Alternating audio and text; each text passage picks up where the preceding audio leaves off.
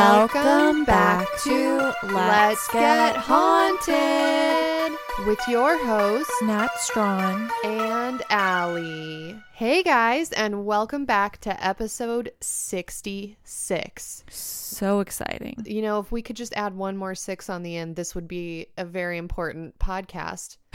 But we haven't gotten there yet. The story that I'm going to tell today, I'm really excited about. I found it in the Discord. Someone was talking about it under podcast ideas. So I'm like really, really excited. And I'm also excited because I heard we got some packages we're going to unbox. Oh, hell yes, we did. I went to the P.O. box. Honestly, it was like 2 weeks ago. And we like to... we like to unbox them together. I think it's kind of lame if I'm just opening it and then sending pictures of what it is to Natalia. So I forgot to do it last episode. I'm going to do it this episode. Do you want me to do that right now? Yeah. I mean, I just found out about this just now. So yeah, I didn't know there were packages. Well, guys, if you would like to send us a package, you can do so by mailing us a letter or a box or a severed head to P.O. Box 1658, Camarillo, California, 93011. Yeah, that was a joke. Please don't send us anything creepy because it will affect me for the rest of my life. And Alyssa will find you and hunt you down, as you guys know. She gets really excited about taking someone down. So don't give her a reason. Don't give me a reason to take the law into my own hands. Okay, we have our first package here from... Okay, wait, I'm not going to tell you who it's from because this is a business name and I think it might give it away. Okay, but look at this beautiful packaging. Rose gold. I feel like I'm on the QVC channel. Right. The way that Alyssa uses scissors is like so scary. It's just like the most unsafe way to use scissors. I can't even explain it. Okay, guys, there is no letter in here, so it looks like a company just decided to send us some stuff, and the name of the company is arabellacrystals.com. This is a first. We have no letter to accompany these items. Let's see what they are. Let's big time them back and just not even... open their gift. Just send it straight back. Okay, guys. Arabella Crystals sent us 2 candles, one for me and one for Nat. The first one... Oh, yeah. It says tourmaline protection. Yeah, it is a frankincense scented candle. You burn it down and there's a tourmaline. Is that how you pronounce it? Tourmaline crystal at the bottom. And then the second one is a vanilla candle with clear quartz at the bottom. Oh, it says power healer. Love that. Wait, which one is for me and which one's for you? Or did it say just for whatever? It doesn't say. So I guess... Do you need power healer or protection? Power healer. Yeah, I need the protection. Good call. Okay, so thank you very much, Arabella Crystals. Yeah, thank you. Cool. Wow. We got a big time. Let's send him a bill. Yeah. Yeah, what if this is just something that I ordered and forgot about? That's awesome. Does anyone else have that problem where you're like in... I wouldn't call it a depressive state, but you're just like, you can't sleep and it's like 3 a.m. and you've just accepted that you're going to go to work on no sleep. And so you start browsing Etsy. Yeah. Yeah. I don't think that I bought this, but if I was on enough Benadryl, who knows what happened. Okay. Second package. This one comes from Kiwana C from Nevada. This one does have a letter. It says, a gift for you. Allie, this one's for you because aliens and coffee make everything better. From Caitlin M. Whoa. Okay, let's see what we got here. Ooh, this is super cute. I'm going to take this to work. Oh, cute. It's an alien tumbler coffee mug. I love it. Thank you so much, Caitlin. This one is from Amazon Fulfillment Services to Let's Get Haunted. So let's see if this is from an anonymous sender. It says, a gift for you. Hey ladies, sorry this is going to come in multiple packages. That's how Amazon do it apparently. But I'm very excited for your precious little alien to come, so wanted to send you baby things. From Caitlin M. Okay, so Caitlin sent me an alien coffee mug and she sent you... Oh, and a book. It says, I love my mom because... Cute. Super cute. And then she also got you... And it's a little otter. Oh. And a little alien plushie. Oh my gosh, Enzo. Oh, I love it. Enzo's gonna have the wildest, like, nursery. And then she also got... Oh, this is cute. It's a little baby shirt that says peekaboo and it has ghosts on it. Oh, wow. I can't wait to take just pictures of Enzo and all of this. Love it. He's just going to be surrounded by stuffed aliens and wearing like 5 different outfits with ghosts on it. It's going to be amazing. He's not even going to know what hit him. Thank you guys very much. We really appreciate it. Thank you. Yeah, thanks, guys. Let's go ahead and thank our donors while we're on this thanking brigade right now. Hell yes. I'll start. For this episode, I would like to thank Christina E., Martha S., Shelby H., and Caroline W. Thank you guys so much. And I wanted to give a special shout out to Shelby H., who donated $66.60. Thank you. All of the donations, no matter what size they are, really help us out.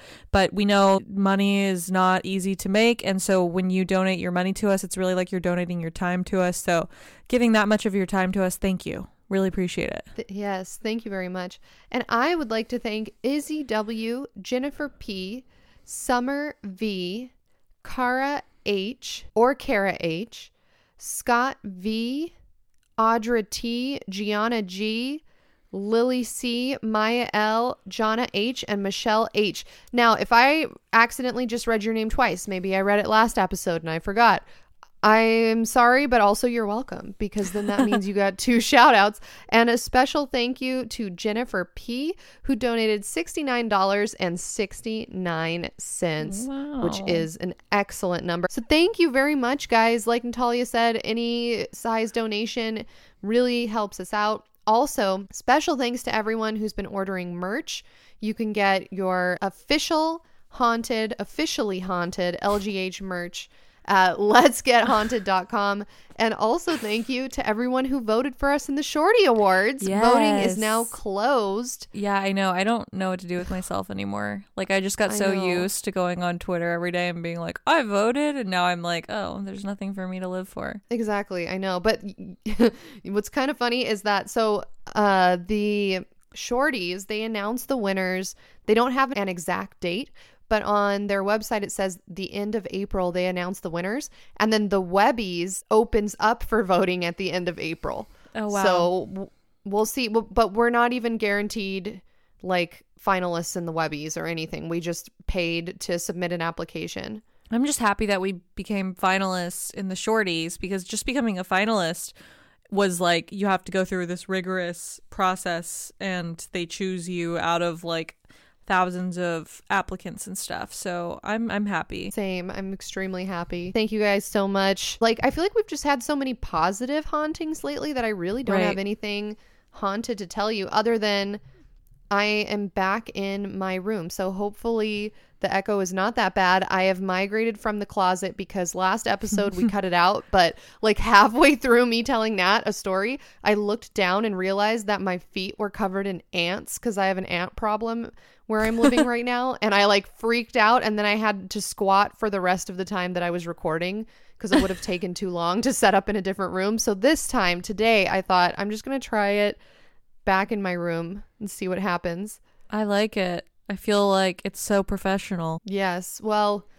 I'm slightly less hunched, so I think that's what gives it that vibe. Yeah, I don't have any like personal hauntings, but I did want to talk about, I had my baby shower this weekend and it was very fun. Alyssa organized the whole thing. She forced everyone to get either COVID test proof that you were negative or show proof of vaccination. So if anyone is upset that we had a very small gathering, you have no need to be, because Alyssa was texting all of the people that came, which was a very small group, every single day for months ahead of time, saying, you will not be allowed inside if you don't show me a negative test or vaccine. That is correct. But I know once we got that out of the way, it was really, really fun. Alyssa set up a great baby shower for me, and I thank you. It was great. Thank you. Yeah, it was really fun. I had a great time. I don't remember if I've said this publicly or not, maybe not, but that was like the first time that any of those girls had been out of their house in like a year.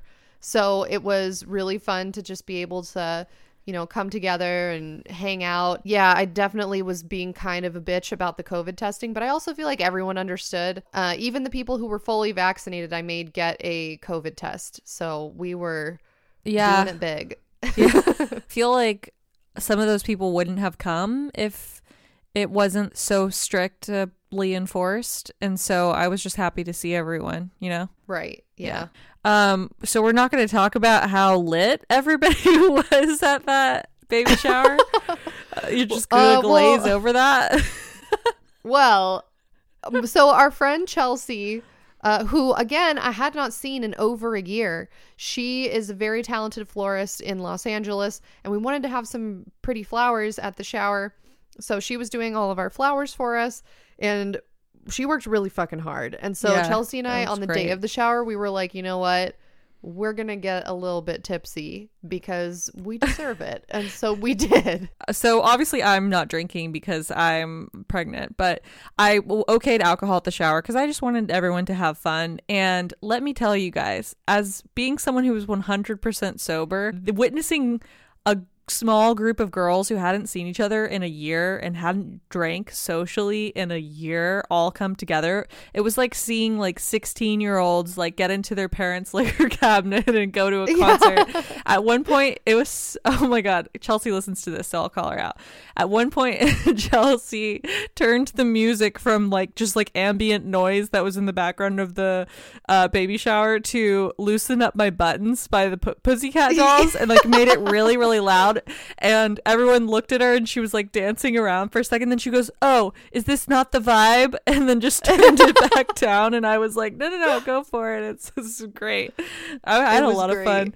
And then we were playing these like baby shower games, which are historically like pretty boring. And like baby showers are known for being just sort of like stiff, right? Because there's usually not any alcohol. Right. And like everyone's just like trying to be very respectful of the pregnant woman and, like keeping it chill and stuff. But I was like, let's have fun. So we were playing these games where you have to match socks together. It's like a big basket of like baby socks and you have like 20 seconds or something to match them together. And there was like a group of 3 girls who were lit, and they were, I have to show you a video or something because they were like literally screaming. Let me see if I have the sound from it. It was so funny. Yeah. Shout out to Amy. She listens to this podcast. Amy was lit. Amy was having the time of her life trying to help people match socks. And then our other friend, Alyssa, who also listens to this podcast, was like holding Amy back. It was like, picture someone that's really drunk and they're trying to fight you and like someone else is holding them back, like, hold me back, bro. That's what was going on, except for Amy was having a great time. She wasn't angry. Listen to this.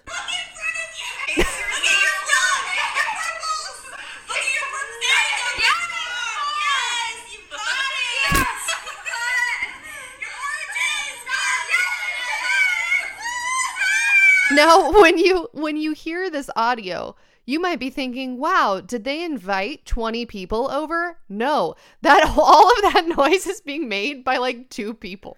Yeah. So really incredible. It was really fun. It was, I don't think anyone's ever had a baby shower like that. Correct me if I'm wrong. Yeah, if you guys have a crazier baby shower, then please let us know about it. Let us know in the comments what your favorite crazy baby shower experience has been. Absolutely. Or you can go to our Instagram at Let's Get Haunted, where we're going to be dropping the photo dump for this episode, and you can tell us about crazy baby shower experiences that you've had in those comments as well. Speaking of the Instagram, you can head to our Instagram to see all of the images from today's episode. Alyssa, are you ready to hear this story? I am super fucking ready. Tell me about it. July 14th, 1918. An American submarine known as L2, captained by Paul Foster, was positioned at periscope depth off the coast of Ireland. The submarine was traveling south of an island known as Cape Clear. At 20 meters below the surface of the water, visibility was good. The water was clear, and the conditions were perfect for the submarine to continue coasting covertly under the depths of the sea. The submarine traveled quietly and confidently ahead. Suddenly, an object appeared, Ahead in the distance, a shadow floated on the surface of the water. At first, the captain reasoned that it was a buoy, or some sort of marker. As the L2 inched closer, it became clear that this was no humble buoy marking. No, it was a German U-boat. The German submarine was floating on the surface, out in the open air, for all to see. It was shocking to witness a U-boat in person, as they were famous for their stealth. German U-boats had sunk quite a few vessels thus far in the war.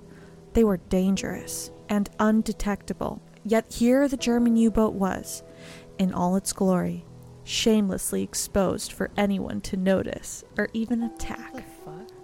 The captain of the L2 was bewildered. Was there a reason to be alarmed? Was this a trap? Almost instantaneously, a man appeared on the prow of the German U-boat.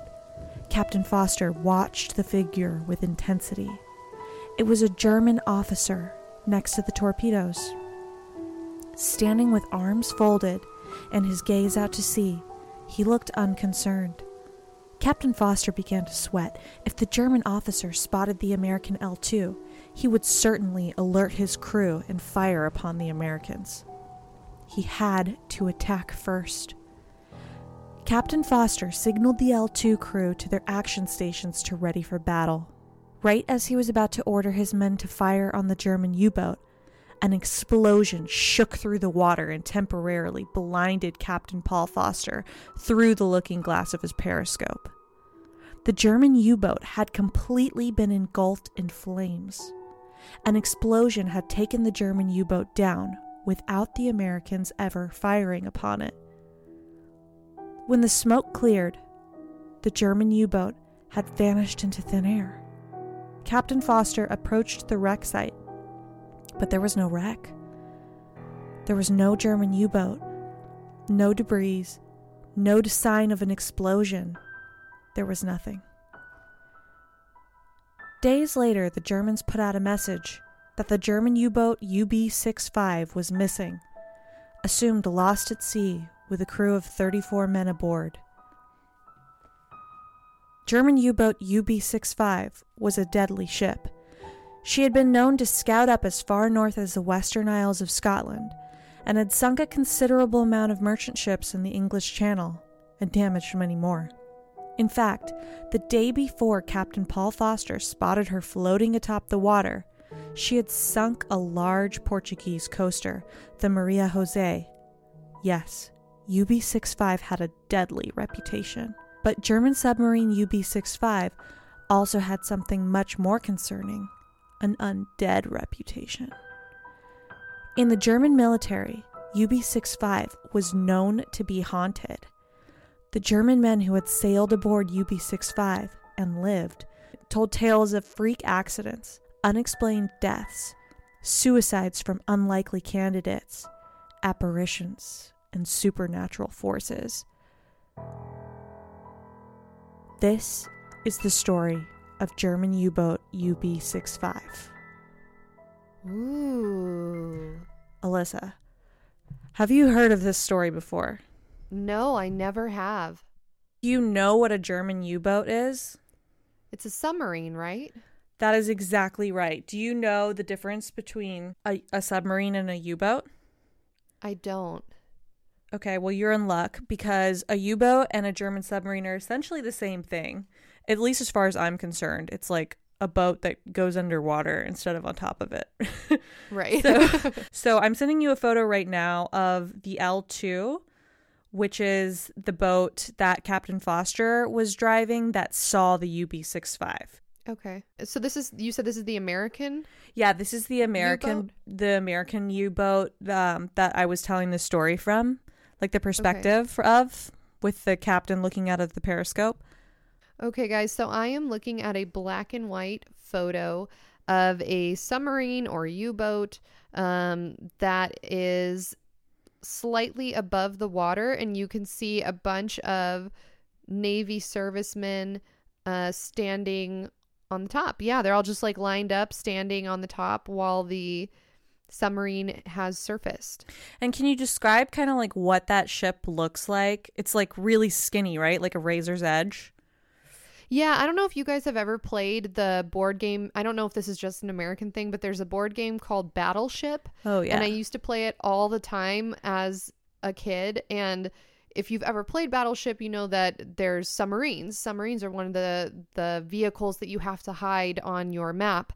And I mean, it looks exactly like that. So it's like I would say maybe like a eye-shaped or diamond-shaped maybe a little bit, but really skinny. So if you took like a diamond and then you smushed it and rounded out the edges, I would say that's what it's shaped like. And then it has its little porthole periscope situation going on, I would say in the back half of the boat. And then there's people standing all along the boat. And there's little portholes peeking up out of the water. Yeah, and this photo is really cool. If you go to @Let's Get Haunted, you can see it right now. There's like foggy mountains in the background. It's pretty neat. Here's some history. So the difference between a U-boat and a submarine is that a U-boat is an anglicized version of the German word U-Boot, which is a shortening of Unterseeboot, which means like an underwater boat. Okay. And while the German term refers to any submarine, the English one refers specifically to a set of military submarines operated by Germany, particularly in the First and Second World Wars. So in Germany, U-boot might mean just submarine, but when we say U-boat, we mean these specific submarines that were in operation during World War I and World War II. So is it like the difference between jacuzzi and hot tub? Is U-boat like a brand name, or is it I don't think I'm understanding the difference. So I am going to tell you right now. Okay, good, because I need help. Germany, World War I. Got it? Yes, got it. Great. Check. Quick recap. Early 1916, at the start of World War I, Germany is not doing well in the war. They're just not having a good time. They're not doing what they want to do, to say the least. And so the German engineers try to come up with this new weapon that's going to turn the war in their favor. And they come up with this idea. They're like, okay, we're going to create a boat that's going to go under the water, and it's going to be impossible to hit underwater. It's going to be covert, super stealth, and thus German U-boats were born. These U-boats were faster, more durable, and they lasted longer than any of their predecessors of underwater boats during war.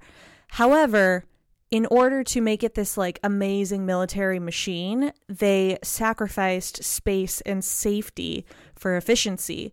They thought like the skinnier this boat is, the harder it's going to be to hit it when it's coming directly at you, right? Oh, that makes sense. Yeah. Yeah, and they're like torpedo shaped too. So they're super fast. As we know, submarines are famously dangerous for their crew during battle because even if like you barely get hit, oh my God, the submarines stress me out so much. Like I would never want to go on one ever. Just thinking about it gives me anxiety. Yeah, it seems like it would be really claustrophobic. Totally.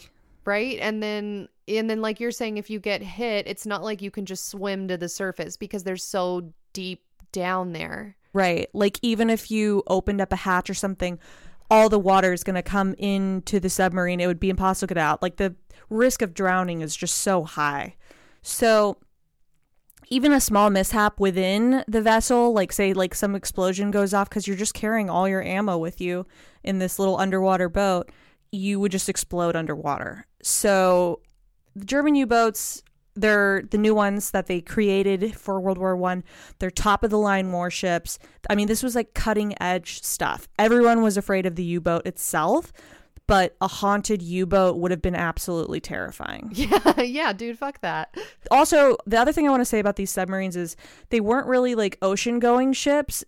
What they did, how they worked is that they raided and they lurked in like really shallow water near estuaries and bays, and they waited for ships to enter or leave ports. And they tried to cut off like merchant ships and they cut off supply ships. And that was how they really worked, was like stealth. They weren't really for like a big naval battle. it was more like covert operations, and they would like scout out and stuff. They're like all about stealth. Okay, let me recap in case other people are on allergy medication as well. So you're basically telling me that a U-boat, the term U-boat refers to a German submarine, specifically the ones that were used in World War One. And World War II, yes. And World War II. Okay, gotcha. So, okay, I don't know why I'm so stuck on this. So Americans used submarines and Germans used U-boats. Yes. Okay, all right, got it. Exactly. But the reason you're confused is because, like, today, a German would call any submarine they have a U-boat. Okay. Because it means, like, Unterseeboot, like an underwater boat. But an American wouldn't call any old German submarine a U-boat. They would call specifically these boats from World War I and World War II U-boats. Oh, okay, got it. Does that make sense? So it was basically like Americans hearing Germans refer to it as an Unterseeboot and then them interpreting that as like, oh, this is a U-boat. And since it was made so like specifically for stealth, it's not like a standard blueprint submarine that they were just like, oh, this particular kind of submarine must be called a U-boat. Yes, exactly. And this was German engineering at its finest. These submarines were so well built, the U-boats were so well built, and they were so successful that some of the units that survived the war and were captured by like other countries that weren't Germany, they would just repurpose the U-boat for their own and use it like as their own scouting ship. They would like take these ships as prizes and use them. But the UB-65 was unlike any other German U-boat which graced the seas, because the UB-65 was damned from the start. Ooh. Here's a photo of the UB-65 in port in Belgium. Okay, I'm ready. I'm really excited to see this because you've been hyping up this specific U-boat. It's just like a black and white photo of a boat. And I'm like, okay, but black and white photos make everything creepier. And then here's also a photo of the crew, which I think looks really creepy. Okay, guys, so Natalia is sending me black and white photos of this particular U-boat. UB-65, is that what you said its number was? Okay, yes. And so, yeah, it's exactly as Natalia described it. It's a super, super skinny, short. I mean, it looks like a little sliver. Yeah. I mean, I'm sure it's like hella long, obviously, like you can tell in the photo that it's very long, but it just compared to other submarines or other boats that I've seen pictures of, yeah, it looks like a little tiny sliver and it's long as shit. There's somebody standing on top of it. It's a black and white photo. And then the second photo she sent, oh, this is super haunted. The second photo she sent me, this isn't normal. The guy second to the left looks like he's been dead a long time. I know, they're so scary. So she just sent me a black and white photo of the crew that operated this U-boat. 1, 2, 3, 4, 5, 6, 7, 8. There are 9 people in this photo, which is already my unlucky number. So I'm not feeling super good about it. The feng shui is off. This is a bad number. And they're wearing these little hats. Yeah, they kind of look like Navy hats, but they look like a cross between an American Navy hat and a Chef Boyardee's chef hat. Like if you took Chef Boyardee's hat and you just smashed it down, they're like that's little what berets. This looks like to me. I think yeah, like a military beret. Yeah, but the one on the bottom looks like a Chef Boyardee hat, and that's why. It looks like, who's that little white dough guy that works for Pillsbury? Yeah, the Pillsbury Doughboy. Yeah. I want you guys, Natalia just said, who's that little doughboy that works for Pillsbury? It's the Pillsbury Doughboy. Yeah, that's what his hat looks like, doesn't it? Yeah.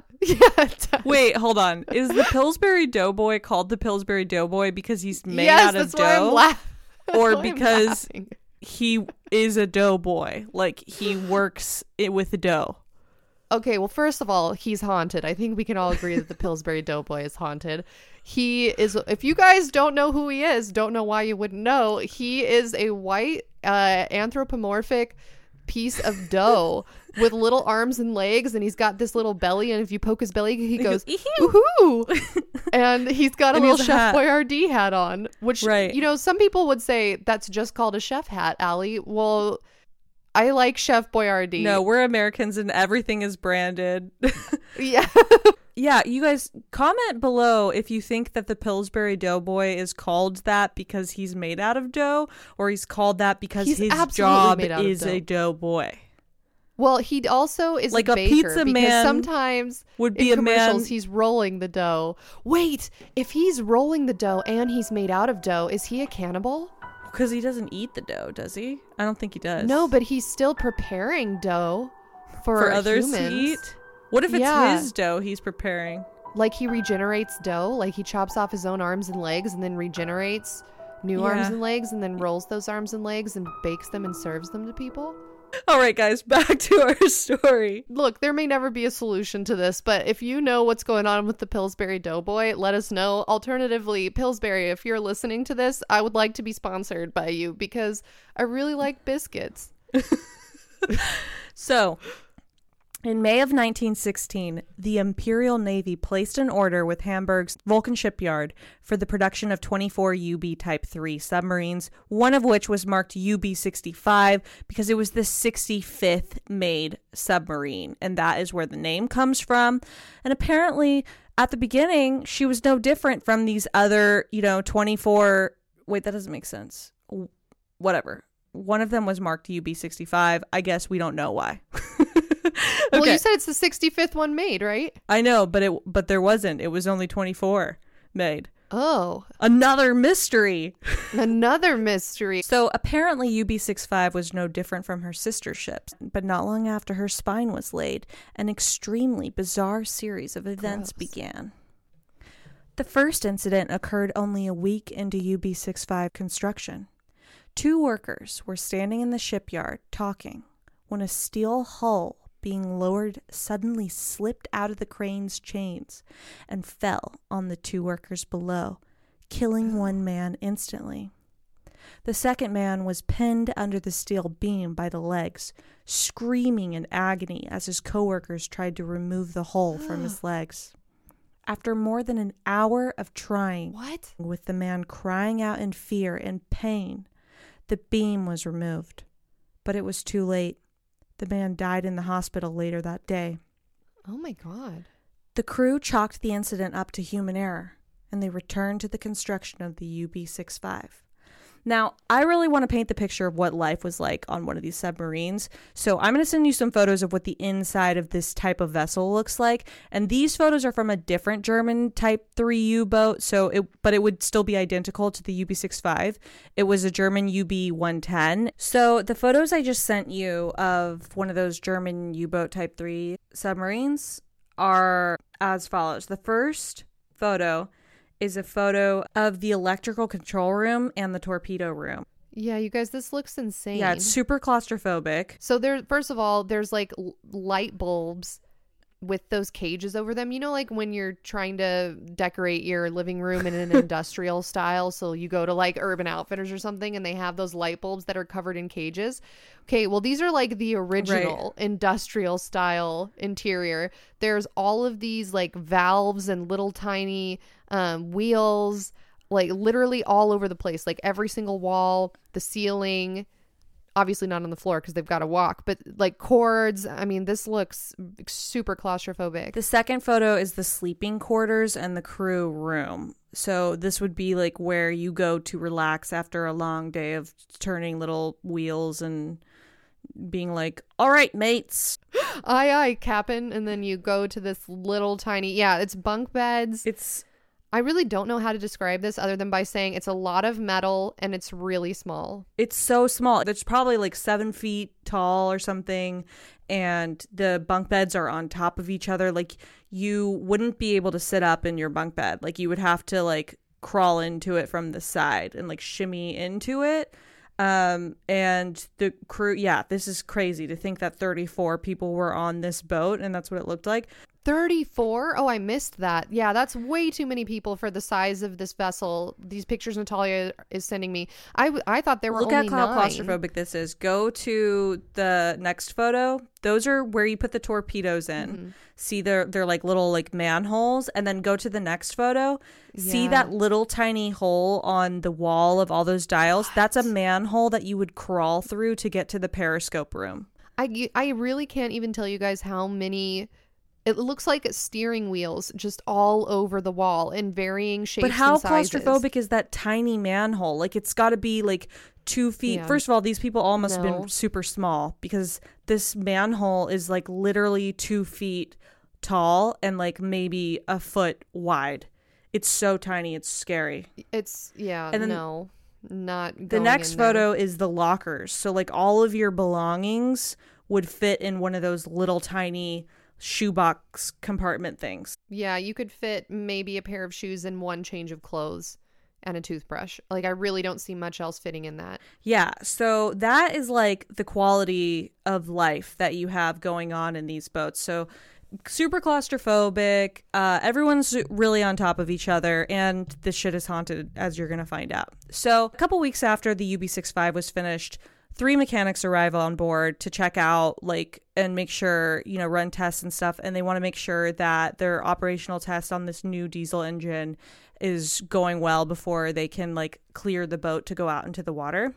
So after some time passes, the other workers on the UB65 notice that there's no movement being detected from the engine room. And it's really silent. And they think that's kind of suspicious, because this is a really small quarters like you just saw in those photos. So like if somebody's doing something, you can hear it. So someone goes to check on the mechanics and they hear something horrible. Inside the engine room, the mechanics were coughing and crying out for help. When the door was opened, the 3 mechanics were found lying on the floor unconscious. They had choked on exhaust gas, which had somehow got back into the locked room. The 3 mechanics apparently had tried to get out of the engine room, but for some reason, they could not open the door. Yet when the workers came to the engine room to rescue the mechanics, the door opened without difficulty. All the mechanics were rescued, but it was too late. They all died from carbon monoxide poisoning. Nobody knew why or how the engine fumes escaped. However, no investigation was ordered, as the U-boats were needed as quickly as possible. Service continued, with the 2 accidents causing talk of the ship being haunted or cursed. So those 2 incidents already before the boat has even got on to the sea. Incident number 3, June 26th, 1917. The UB65 was launched and sea trials began. A temporary crew is aboard the UB65 on the surface of the high seas, when one of the non-commissioned officers is sent forward by the captain to carry out some inspections before the ship goes underwater. Apparently, the captain of the boat asked the cadet to go up and close the deck gun doors, but the cadet was never seen again. What? The weather was bad that day, and the sea was restless, so a report later said the sailor had been swept off the deck by the waves, but according to the bridge watch, the cadet just hopped off the submarine like he was committing suicide. After a search, no body was found. That's insane. I know, right? And like, just imagine that. Like, you're the captain of this U-boat. You've got your crew of 34 guys. This was like this guy's job, it sounds like, to go up there and shut the hatch or whatever he was doing. Close off the whatever. Yeah. And then he goes up there, and then the guy that's on watch just sees him walk over to the side of the deck and just hop off. I'm picturing like a haunted as shit like Navy person just pencil dropping off the side of this boat, like not saying a word. So like, scary. Oh, first of all, creepy. To jump into the like dark water, something about really deep blue ocean, like when you're out at sea and you can't see anything in any direction, is so scary to me. It's very disorienting. Don't like that. Incident number 4. Despite the morale of the ship being low from the suicide, mechanic deaths, and workers who were killed during the ship's construction, the UB65 continued through her tests and trials.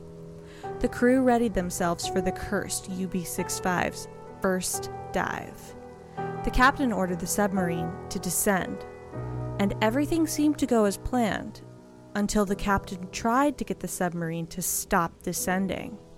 The boat malfunctioned and just kept going down deeper and deeper and deeper and deeper and deeper and deeper and deeper and deeper and deeper until, oh man, that's deep, the UB-65 hit the bottom of the seafloor and lay there motionless.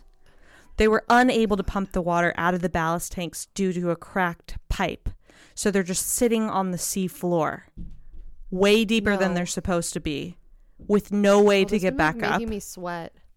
No way to get back up. And then to make matters worse, all of a sudden, a leak sprung in the tanks, and poisonous gas begins filling the submarine vessel while they're down at the bottom, unable to come back up. The infiltrating water reached the batteries, which released more and more chlorine gas. So it wasn't enough for the air to run out, but the corrosive yellowish green gas was slowly spreading throughout the ship. And obviously, the crew starts to panic. They think they're going to die down at the bottom of the ocean in this like iron coffin in this tiny cramped space. With no way to get to the surface and escape the underwater gas chamber, the men panicked. 12 hours passed before the boat suddenly rose up unexplainably and extremely quickly back to the surface. The crew panicked to get to fresh air, and they squished and squeezed like a human crush to get over each other, stampeding to get out of the submarine. They finally got out of the UB-65 with just a nick of time left. 12 hours was the absolute maximum amount of time to be submerged. Minutes more submerged, and the crew would have entirely perished. It was already too late for 2 people. 2 of the crew died in a hospital 2 days later from the chlorine gas poisoning. The UB-65 had already killed 8 people before meeting an enemy at all. That's got to be the worst way to die, I feel like. To just... Yeah. I don't even like really have any words. I just feel like that's so... I can't really think of anything much scarier. Well, wait till you hear the next thing. Oh God. Okay. Well, I was going to say, I feel like one of the reasons why I'm afraid of airplanes is because if something goes wrong, there's nothing you can do. You're just literally in this like little confined space with these seatbelts that aren't really going to save you. Like if you crash, like you're not going to be saved because of your seatbelt. And so then I just think of like a really tiny tin can, just like an airplane, but now you're underwater and you're just, instead of going really high in the air, you're going super fucking deep. And again, it's the same thing. There's nothing you can do. If something goes wrong, you're just trapped. Right. And like your fate isn't, that's what I don't like. I don't like the idea that no matter what I do, I can't, like if fate wants to take me, it's going to take me. Right. Because you're not designed to survive, 10,000 feet up into the air or like below or water. 10,000 feet in the water. Yes, yeah, exactly. So this next part is even worse.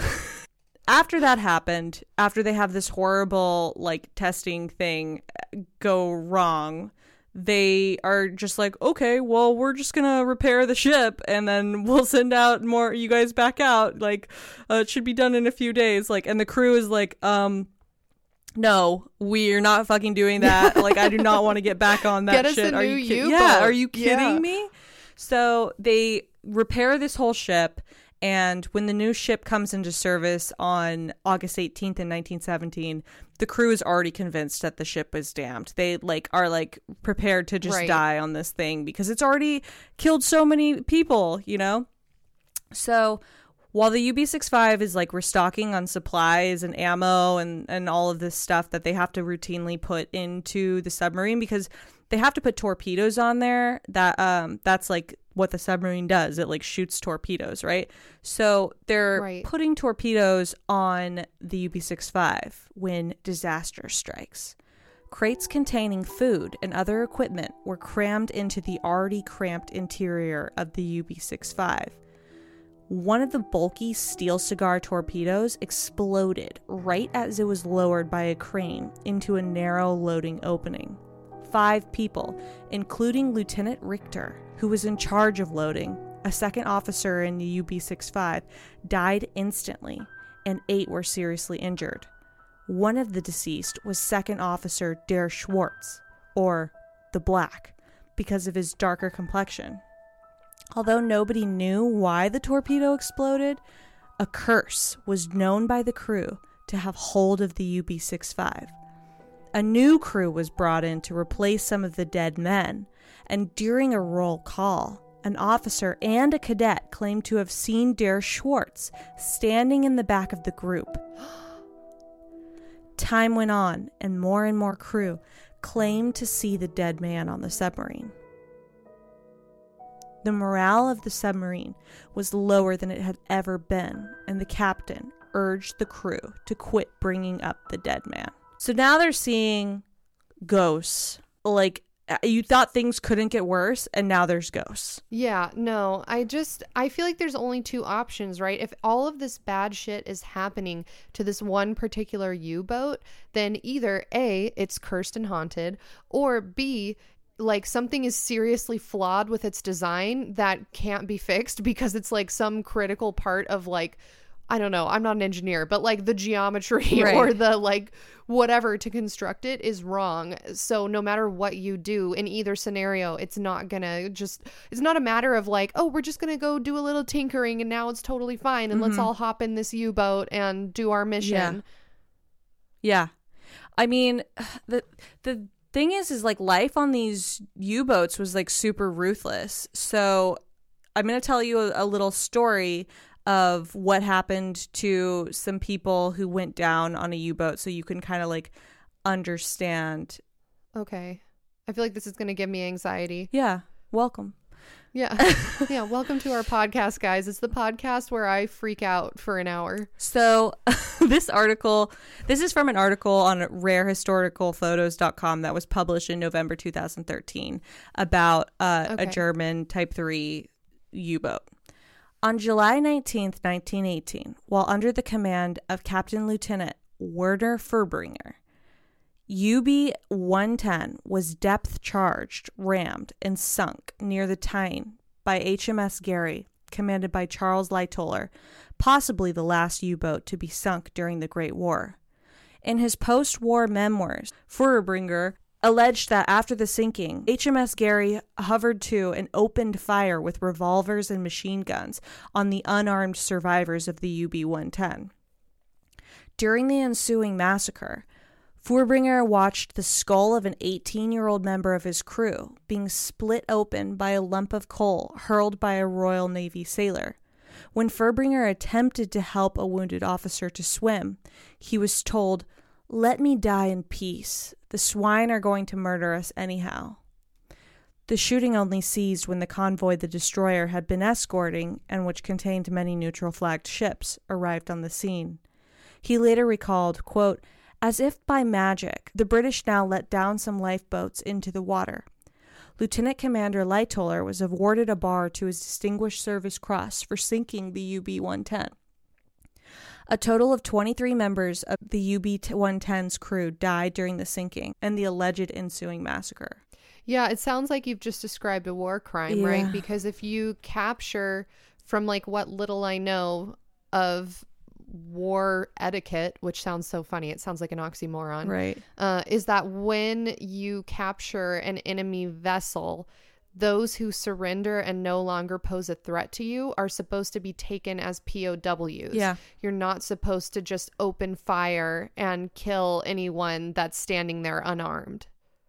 Right? Like if they don't pose an immediate threat to you and they're saying that they surrender, then you're just supposed to take them in as POWs. Yeah. Yeah, I mean, I can't remember. Someone who remembers more than me. When was it that we came up with like war crimes? Because I feel like there was a long time where we just didn't give a fuck, and then they like all got together. Maybe it was like the UN or something, and was like, "Hey, by the way, we're not going to do this anymore." And everyone was like, "Oh, okay, fine." I mean, I think war etiquette has been around for a really long time, like ever since we've been having wars. But yeah, I don't know when they like formally came up with a list of rules that like you have to subscribe to. I think it may have been the UN, but even still, there are a lot of countries that don't participate in the United Nations. Mm-hmm. So it's not like they would be following those rules anyway. So I feel like it's more of like a gentleman's agreement, which is an expression in American English, so nobody get triggered, is like it's like if you've ever heard of like a gentleman's bet, it's just where there's no contract, you just like shake on it type of thing. It's like for honor. And so everyone just takes each other at its word. Exactly. It's like for honor. Yeah. I feel like that's what a lot of those rules are. So I guess it is easy to break them, but it sounds like that's just a war crime. Right.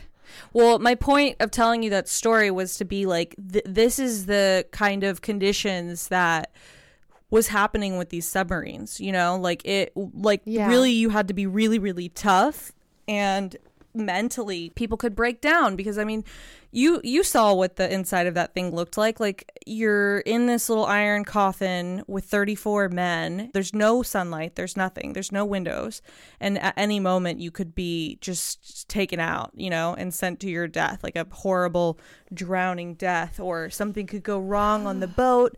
Yeah, you just have no control. It's just totally a loss of control. Yeah, with stuff like that, I feel like you either need to be just super mentally strong, or you need to be on a lot of drugs, because that's what we learned from the Vietnam War episode, is that a lot of the soldiers who had to be in these like insane conditions that you can't really imagine, like those underground tunnels and stuff like that, like people on both sides were just doing like meth, because it's like how do you even I don't know, how do you stay sane in that situation if you're sober?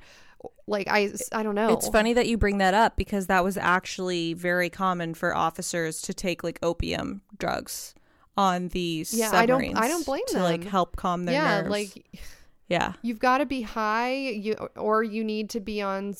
You either have to be like out of your mind, like on. That's how I would describe like a meth situation, like you're just like so out of your mind that you don't really care what's going on around you, or you need to be almost tranquilized to the point where you're like watching someone next to you get murdered and you're just like, oh yes, I will continue forward because I have no feelings right now. Just living in the moment. Right. So after this horrible torpedo incident happens where Richter is killed by this explosion, the morale is even lower than it was before, and it was pretty low before.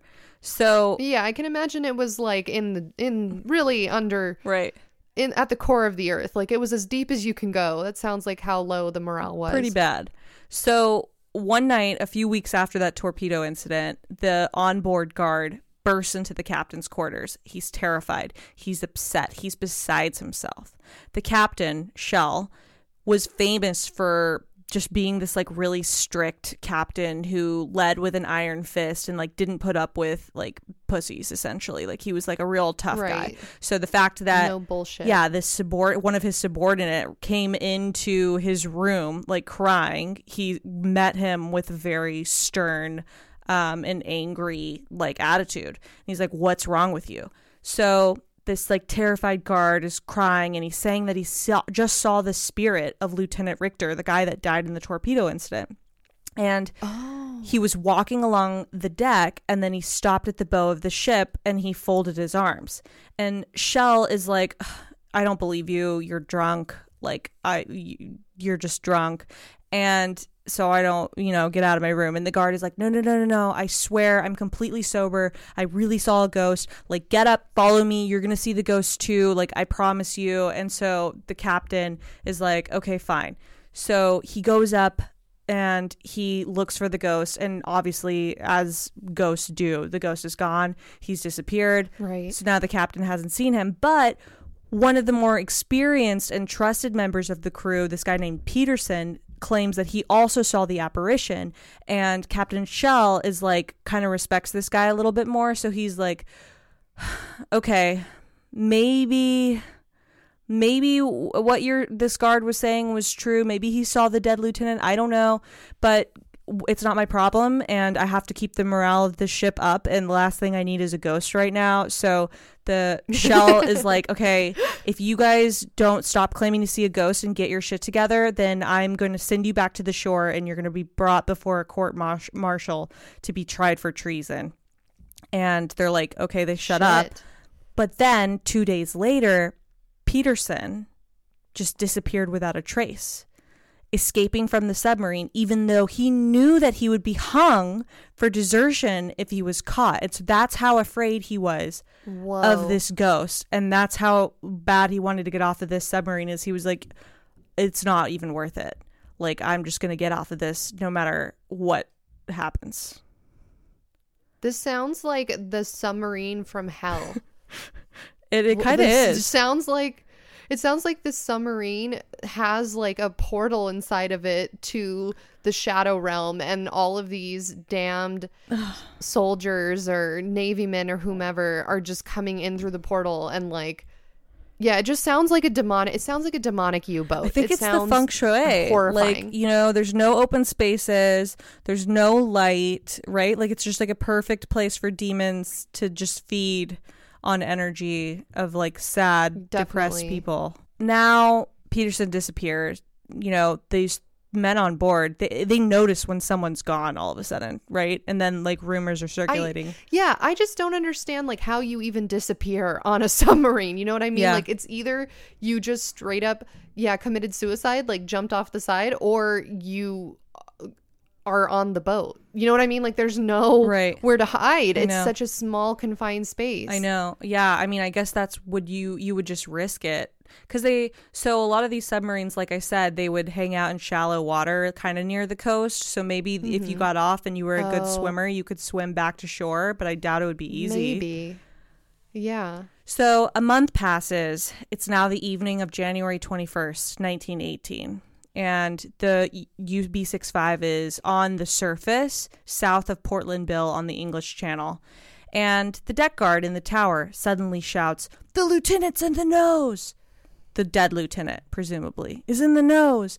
And the crew hears this, and they all rush, and they all see the dead Richter standing in the nose with his arms folded, staring blankly off into the distance, not disturbed by the waves crashing through the nose on him at all. He's just standing there. What the fuck? And literally everyone sees him. And then suddenly he just disappears. And now Captain Shell has personally seen his former subordinate standing on the nose of the ship with his arms folded, even though he attended his funeral months before. Yeah, like, what do you do at that point? You're this like hard ass leader of a U-boat, and up until this point he's been saying like, basically, I don't believe you to everyone who comes up to him and says that they've seen something weird, to the point where he said, hey, I'm going to court martial you, or like dishonorably discharge you, or fucking you're going to get murdered. Like, like, you know what I mean? Like, I'm going to like say that you did something horrible, like something, I don't know, like if you even bring up ghosts. Yeah, he's like, you guys are killing the vibe with this ghost thing, and now he saw the ghost, so he's like, is he supposed to just act like the vibe is still the same? I mean, I think it depends on what his personality is. If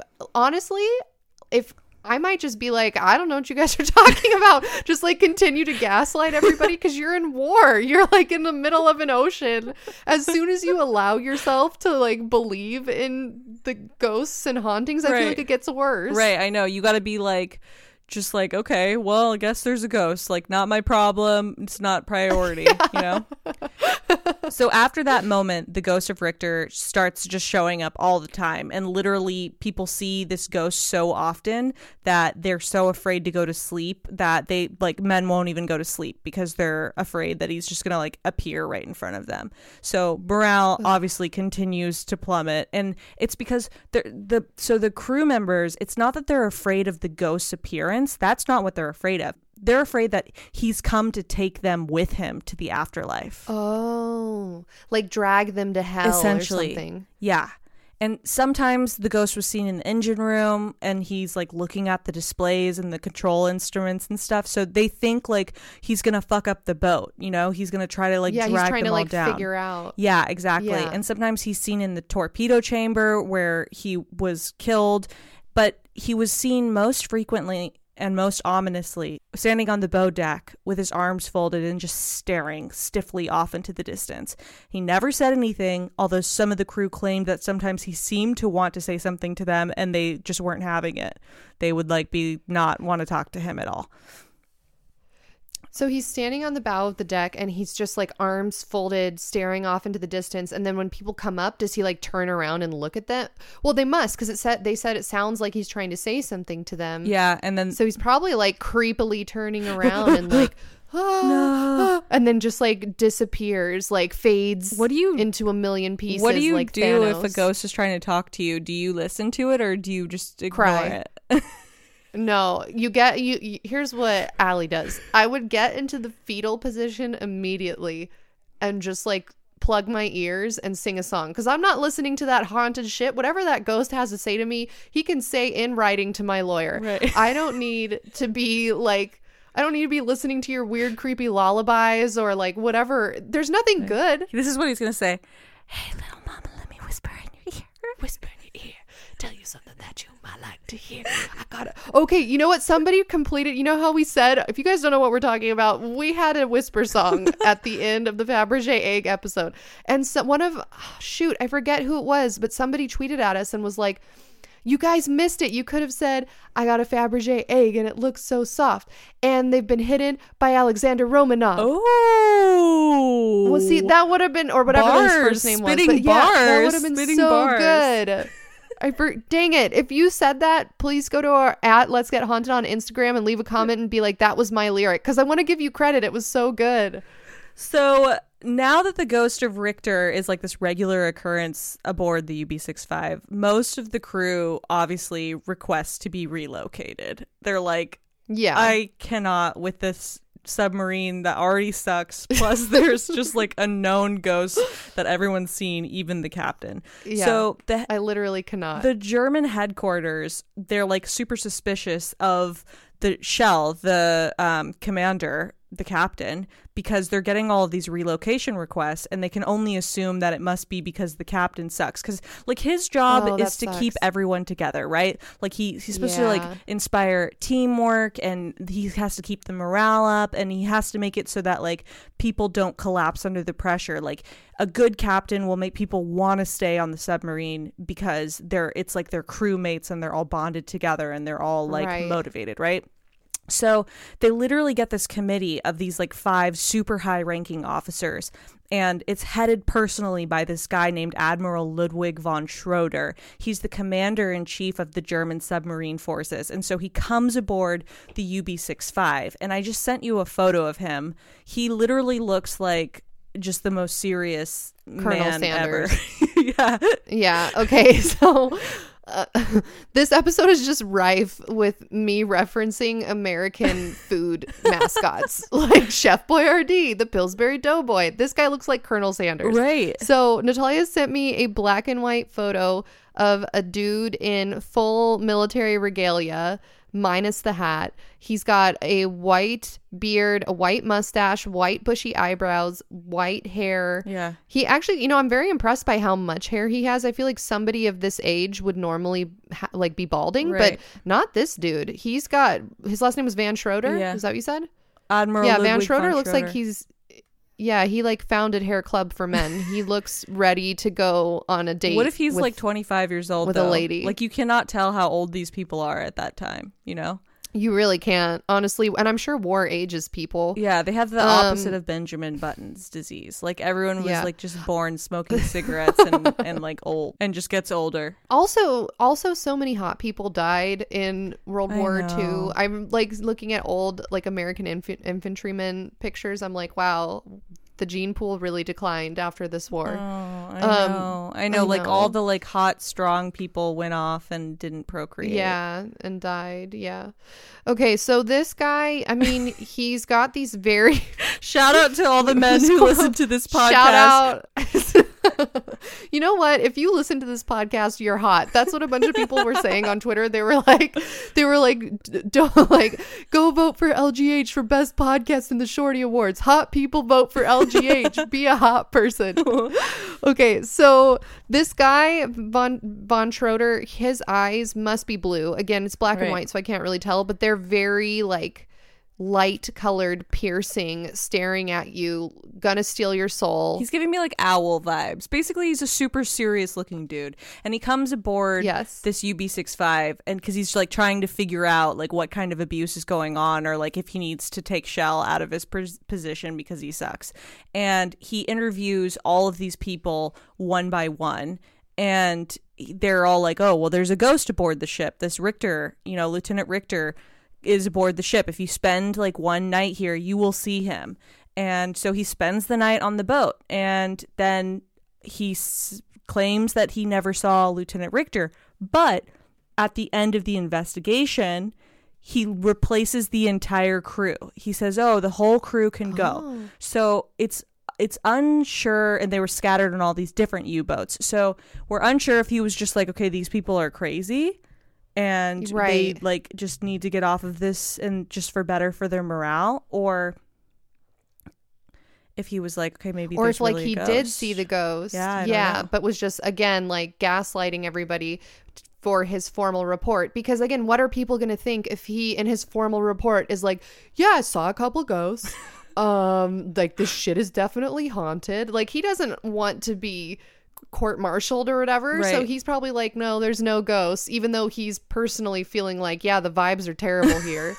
And then he probably puts in his report like, hey, this could be an issue of mass hysteria or something, so let's just like scatter everyone because clearly they're feeding off each other's delusions. Exactly. So he has this investigation, quote, doesn't find anything, sends the crew, like disperses the crew, sends them all to different U-boats to have like their new lives. And then he puts the UB65 in reserve. So it's like in a port. Eventually, a new crew is put together, but it's too late. They already know how haunted this UB65 was. So they're like not happy about being assigned to this U-boat, this haunted U-boat. And so then in an effort to keep the morale up, there's a Lutheran pastor who's brought in. His name is Franz Weber, and he holds an exorcism to bless the UB65. The military literally brings in a Lutheran pastor to have an exorcism on the UB65 and bless it. And amazing. What do you know? This churchly intervention was seemingly effective because there were no more ghost sightings on board for a while. Can a Lutheran pastor even do an exorcism? I thought it was only Catholics. I was raised in the Lutheran church, and I feel like I've only ever heard about exorcisms being performed in the Catholic Church. So that makes me think that, again, this was them just trying to appease and like artificially boost morale by having like a fake exorcism. Yeah. I mean, maybe to get people to feel better. Yeah, that's exactly what it sounds like to me. Like they just like were going through the motions. They're like, we'll have a church person come. Like, everyone shut up. Get back on this haunted boat. So a couple weeks after the exorcism, again, one of the young officers reports seeing a man in uniform in the torpedo chamber. And the young officer says that when he shouted at this unknown man in uniform, because he's like new to the crew, and he's like, I've never seen this guy before, the man just crosses through a steel wall out of view. So he literally just like walks through a wall. Exactly. Yeah, no. Again, no. And then in February of 1918, the UB65 is bombed by British planes while at port. And everyone rushes into cover, but a sizable piece of shrapnel literally beheads one of the officers in front of everyone. Oh my God. And his headless corpse is just on board until the alarm is ended. So everyone just has to be next to this headless corpse for hours. No. And some of the sailors claim that as they were rushing to cover during the attack, they saw Richter's ominous figure standing on the bow deck of the ship with his hands folded as usual. And then soon after that attack, the officer who was beheaded was seen aboard the UB65 as well. So people are wondering, like, am I hallucinating? Are there ghosts? Like, what's going on? Right. But people keep seeing it. So in May of 1918, the UB-65 is cruising in the Bay of Biscay when the sailor who's named Eberhardt is shocked by this unexpected encounter with the ghost of Lieutenant Richter in the torpedo chamber. He runs into the ghost. He's heard about it from all of these people, and now it's happened to him. And he starts having a panic attack. He's going crazy. Yeah. His friend, Richard Meyer, manages to calm him down, but it was too late. Eberhardt committed suicide by cutting his wrist. Oh my God. So then the next day, that his friend Richard Meyer has a panic attack aboard the UB-65, and he's like, I have to get off of this submarine. You know, one of my friends just committed suicide. Like, I'm seeing ghosts. I like, just whatever it takes. Right. I have to get off of here. And he even tried opening one of the manhole covers while the ship was underwater. Oh, shit. People said that he had been behaving really strangely for a while after the death of his friend Eberhardt. And he had even been heard incoherently shouting something about how a ghost wouldn't leave him alone and would regularly appear in front of him at night as if wanting to say something to him. So to calm him down, the officers aboard the UB-65 just gave him some sedatives and then, like, literally tied him up in the captain's command room so that he couldn't hurt himself. Right. But somehow Meyer managed to escape, and he got out to the deck of the ship when it was at the surface, and he just jumped into the sea and swam into the night. And there was no chance of him being found or rescued, obviously. So it's unclear whether he just committed suicide or he was like, fuck it, I'm going to swim to shore and get off of this. Right. But his body was never found. Or like he just had a psychotic break and he wasn't even thinking, oh, I'm going to kill myself, or, oh, I'm going to get to shore. He was just like, get me the fuck out of this haunted U-boat. Exactly. So to make matters worse, the next afternoon, 2 British destroyers discover and they attack the UB-65. They hit it with 5 water bombs. And during the attack, the crew is just like waiting in horror, and they see this explosion rupture the ship's hull. And there's this strange greenish-like set of lights, which are similar to St. Elmo's fire. And they're seen vibrating on a pipe system, which is just like meandering through the inner walls. Like, just lights are going all along the pipes throughout the submarine as they're getting hit by these bombs. And the crew claimed that they felt as if someone was standing next to them. Even some of them said that they felt a hand being put on their shoulder despite nobody being there when they turned around. So the UB-65 survives the bombing and it returns home, but obviously after what happened, the crew was just replaced again because they were all crazy. Yeah. And do you know what St. Elmo's fire is? No, I don't think so. According to Wikipedia, St. Elmo's fire is a weather phenomena in which a luminous plasma is created by a corona discharge from a rod-like object, such as a mast, a spire, a chimney, or an animal horn. It has to be in an atmospheric electric field. And so the intensity of the effect, which is a blue or violet glow around the object, is often accompanied by like a hissing or a buzzing sound, and it's proportional to the strength of the electric field. So they're noticeably primarily during thunderstorms or volcanic eruptions. So I sent you some photos. One is St. Elmo's fire crawling across the front of the cockpit of a plane. The second one is St. Elmo's fire happening like on a spire. Yeah, so Natalia sent me 2 photos. They're both color photos, so I'm assuming they're fairly recent. Just like she said, the first one is across the windshield of some sort of aircraft or airplane, and it literally looks like either lightning or like the pattern that the blood vessels in your body like make veins, that's what it looks like to me. And it's a bright glowing purple, and it's just crawling across the front windshield of this plane. Then the second one shows 2 spires going up into the night sky, and there's just this super bright purple glow around part of the spire. And then the third one that she sent me is super bright orangey yellow light, and this one looks like a wave. This looks like an ocean wave that is glowing, but it's in the sky. It looks like maybe it's against some sort of like transformer or telephone wire. I'm not really sure. And then the background is like a dark stormy night sky. So interestingly enough, St. Elmo's fire has been around, forever, basically, because it's a natural phenomenon. So we have like history of people experiencing it. In fact, Welsh mariners would call it spirit candles or candles of the Holy Ghost. And Russian sailors have called them St. Nicholas or St. Peter's lights. And St. Elmo's fire was even reported to have been seen during the siege of Constantinople by the Ottoman Empire in 1453. The Byzantines attributed it to a sign that the Christian God would soon come and destroy the conquering Muslim army. But it disappeared just days before Constantinople fell, which ended the Byzantine Empire. So it's like usually seen as a bad omen. Yeah, it looks creepy for what it's worth. It looks like Halloween creepy. I don't know. It reminds me of like a movie. You know what it reminds me of? Frankenstein. If you've ever seen Frankenstein and they like turn on the switch or they pull the lever and all these sparks are flying everywhere. It looks very demonic and creepy and like something mad scientist-y is about to happen.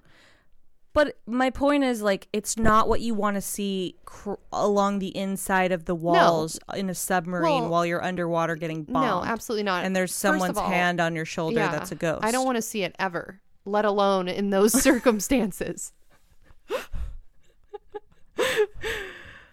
So now this brings us to the beginning of our story.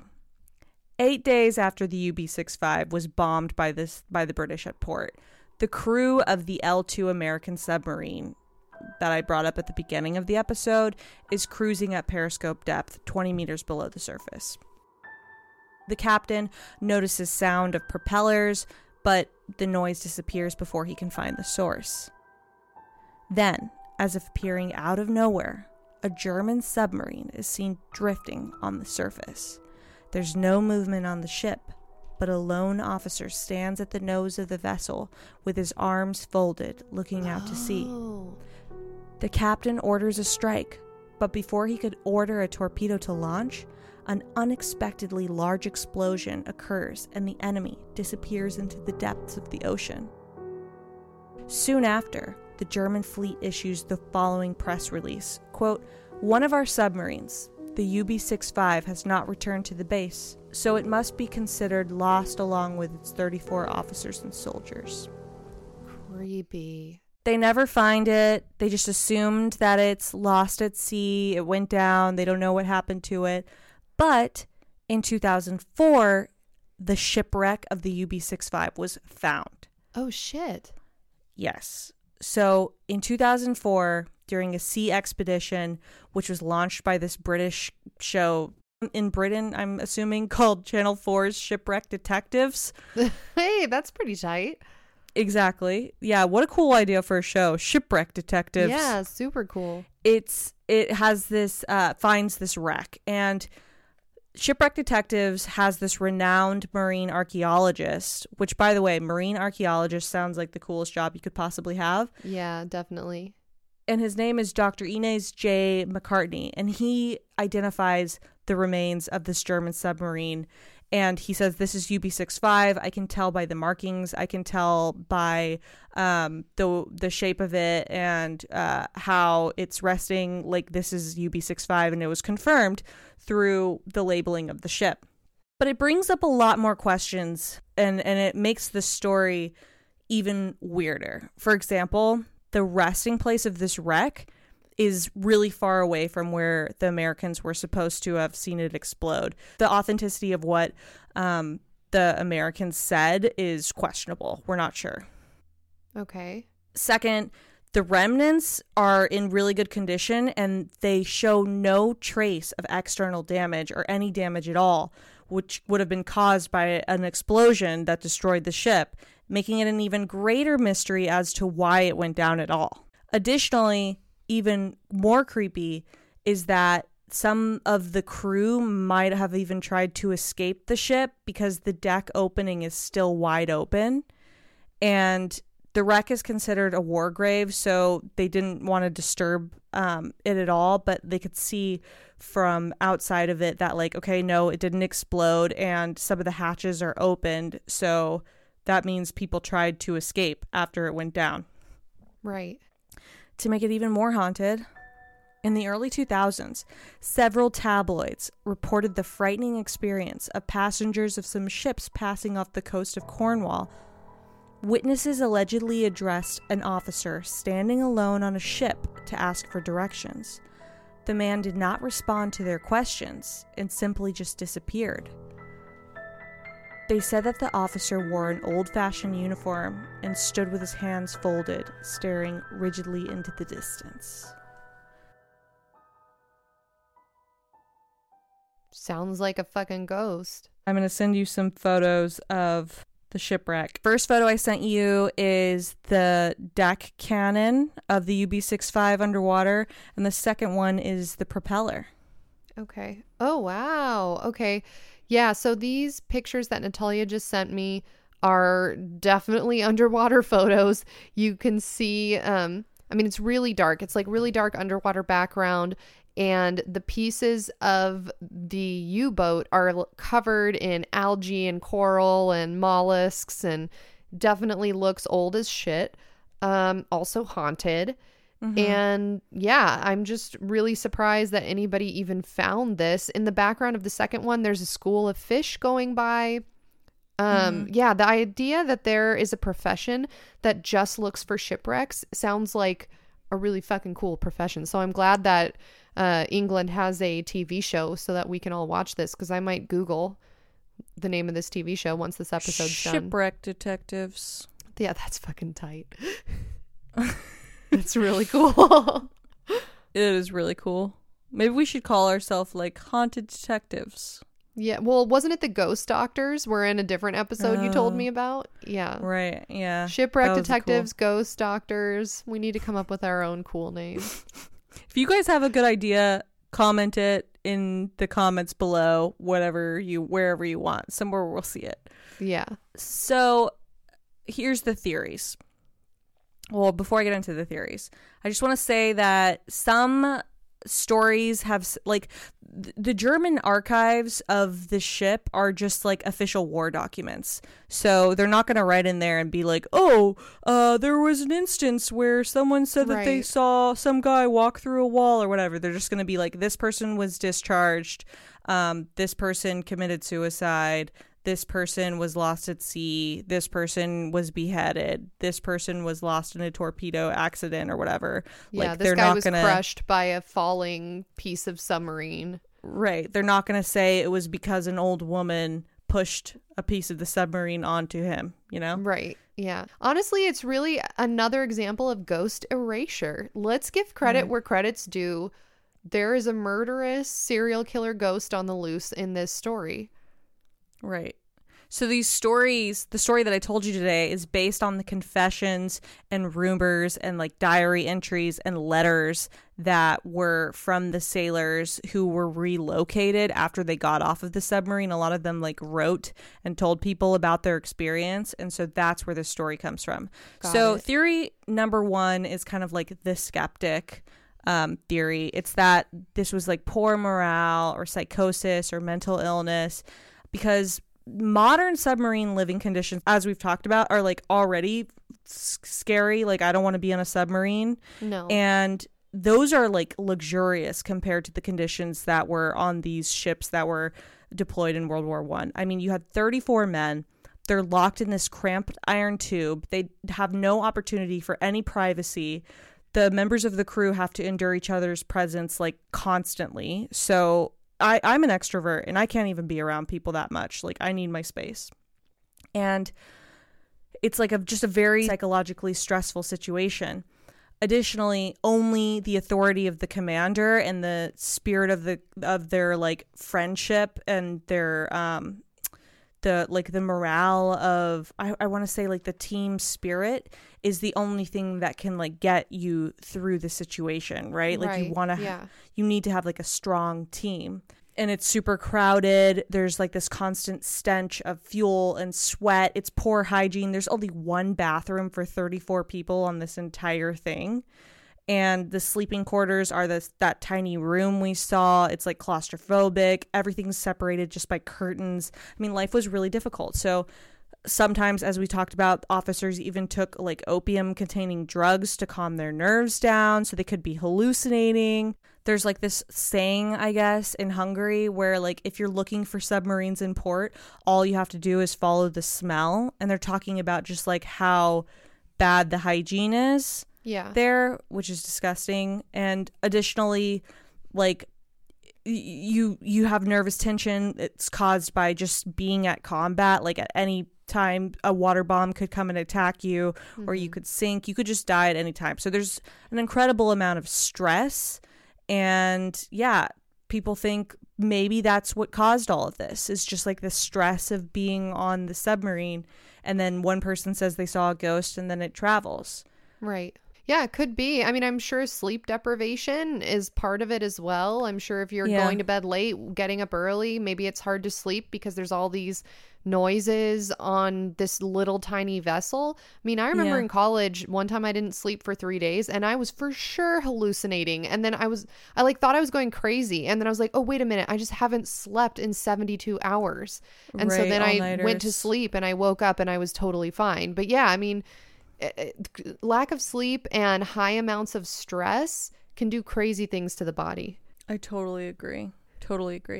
So that's one theory. The second theory is that it was propaganda. Like there were like these horror stories that were spread by like enemy agents to destroy the morale. So they would plant these stories and say, hey, like this German U-boats are haunted. UB-65 is really haunted, because it was also like a really successful warship. So they were like, okay, well, we can't beat it. So what do? We just try to drive the crew crazy so that they can't keep their shit together and keep having to replace the crew. Yeah. The third theory is ghosts, which is like pretty self-explanatory. People die on this submarine in horrific ways, and then their ghost is just seen there forever. Makes sense to me. Yeah, and like you have several sightings of people saying they saw the Richter with his arms crossed looking out to sea. And even the captain said that he saw him. He wouldn't want to make himself sound stupid. Like his whole job is to sound like he has his shit together, you know? Right. And then the last theory is cursed ship. And that's all I wrote for it. Yeah, absolutely. Well, I also don't see why it can't be all of those. And maybe that sounds like a cop-out if you're new here to this podcast. But, I mean, why can't it be? Why can't it be that the reality of war is horrific? You are witnessing things that you would never normally witness in your day-to-day life. You're watching your friends die in front of you. You're seeing people get their legs crushed.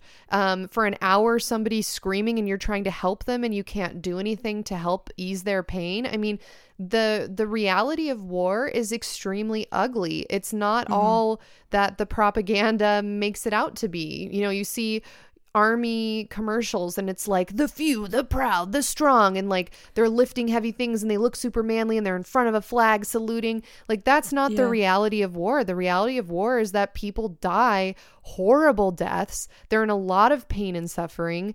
And to actually be thrown into that environment, it would break me. I can't imagine what that would be like on someone's psyche. Now, like sort of like we talked about in the Vietnam War episode, you combine those horrors of war with self-medication just to like make it through. So yeah, you're smoking weed or you're doing opium or you're taking meth or you're taking morphine, you know, whatever you can get your hands on, you're taking, because the reality of your situation is so terrible that you just want to escape from it.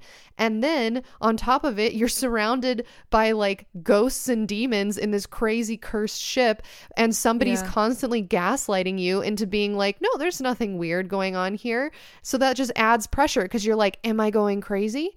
Am I not going crazy? Is it the drugs? Is it the environment? Is it my lack of sleep? Or is something insane really happening here? And you've just got a perfect storm for one haunted as fuck submarine. Yeah. I mean, I find it really weird that they found the shipwreck and then they couldn't find any damage done to it. Like, like it just went down.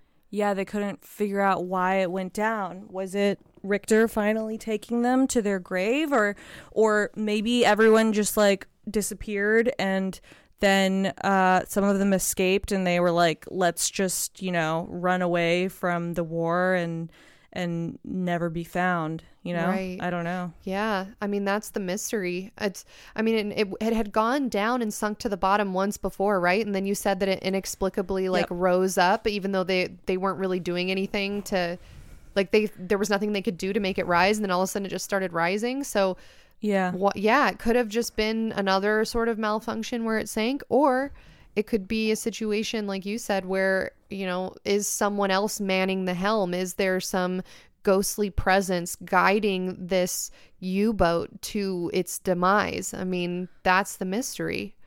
Yeah. That's crazy. So I'm going to go ahead and read my sources before I get your final thoughts. Okay. First of all, I just want to thank the Discord member Strigioka. What is this? Strigioka? Strigoeka? Whatever your name is. Strigioka. Look. What is this? Strigoaica. Is that like Italian? Strigioka. I have no idea. Strigioka.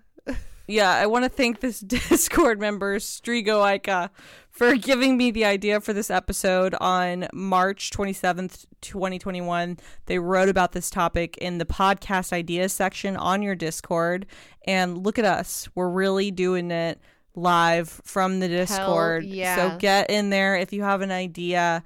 I also read an article called The Fog of War, Lieutenant John Foster and the AL-2 versus UB-65, 10 July 1918 by Samuel J. Cox, who is director of the Naval History and Heritage Command, and it was written in July 2018.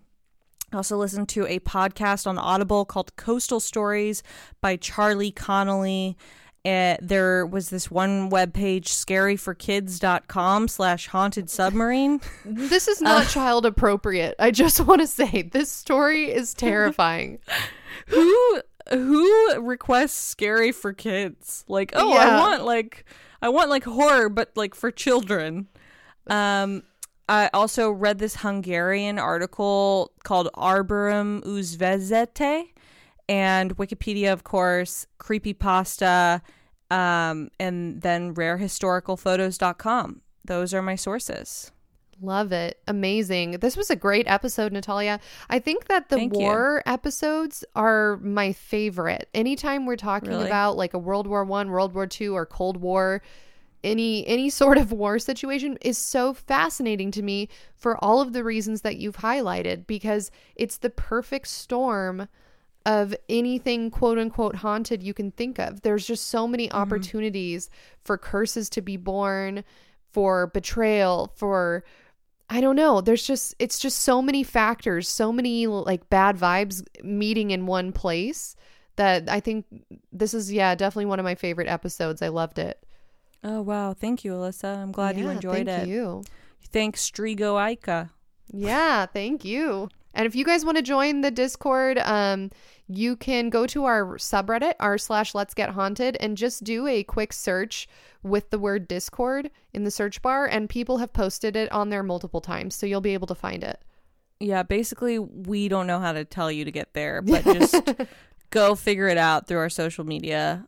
You can do it. We believe in you. I'm pretty sure it's on our link tree too. So if you go to our Twitter, our pinned tweet is our link tree, and if you click on that, I'm fairly certain that I put a permanent invitation to the Discord on there, so it should work. You should be able to click on it and join. Lovely. Well, Alyssa, do you want to do our sign off? Oh wow, I was so enthralled that I didn't even think of what to say. Hold on. BRB, gotta go harness St. Elmo's fire. Very nice. Bye.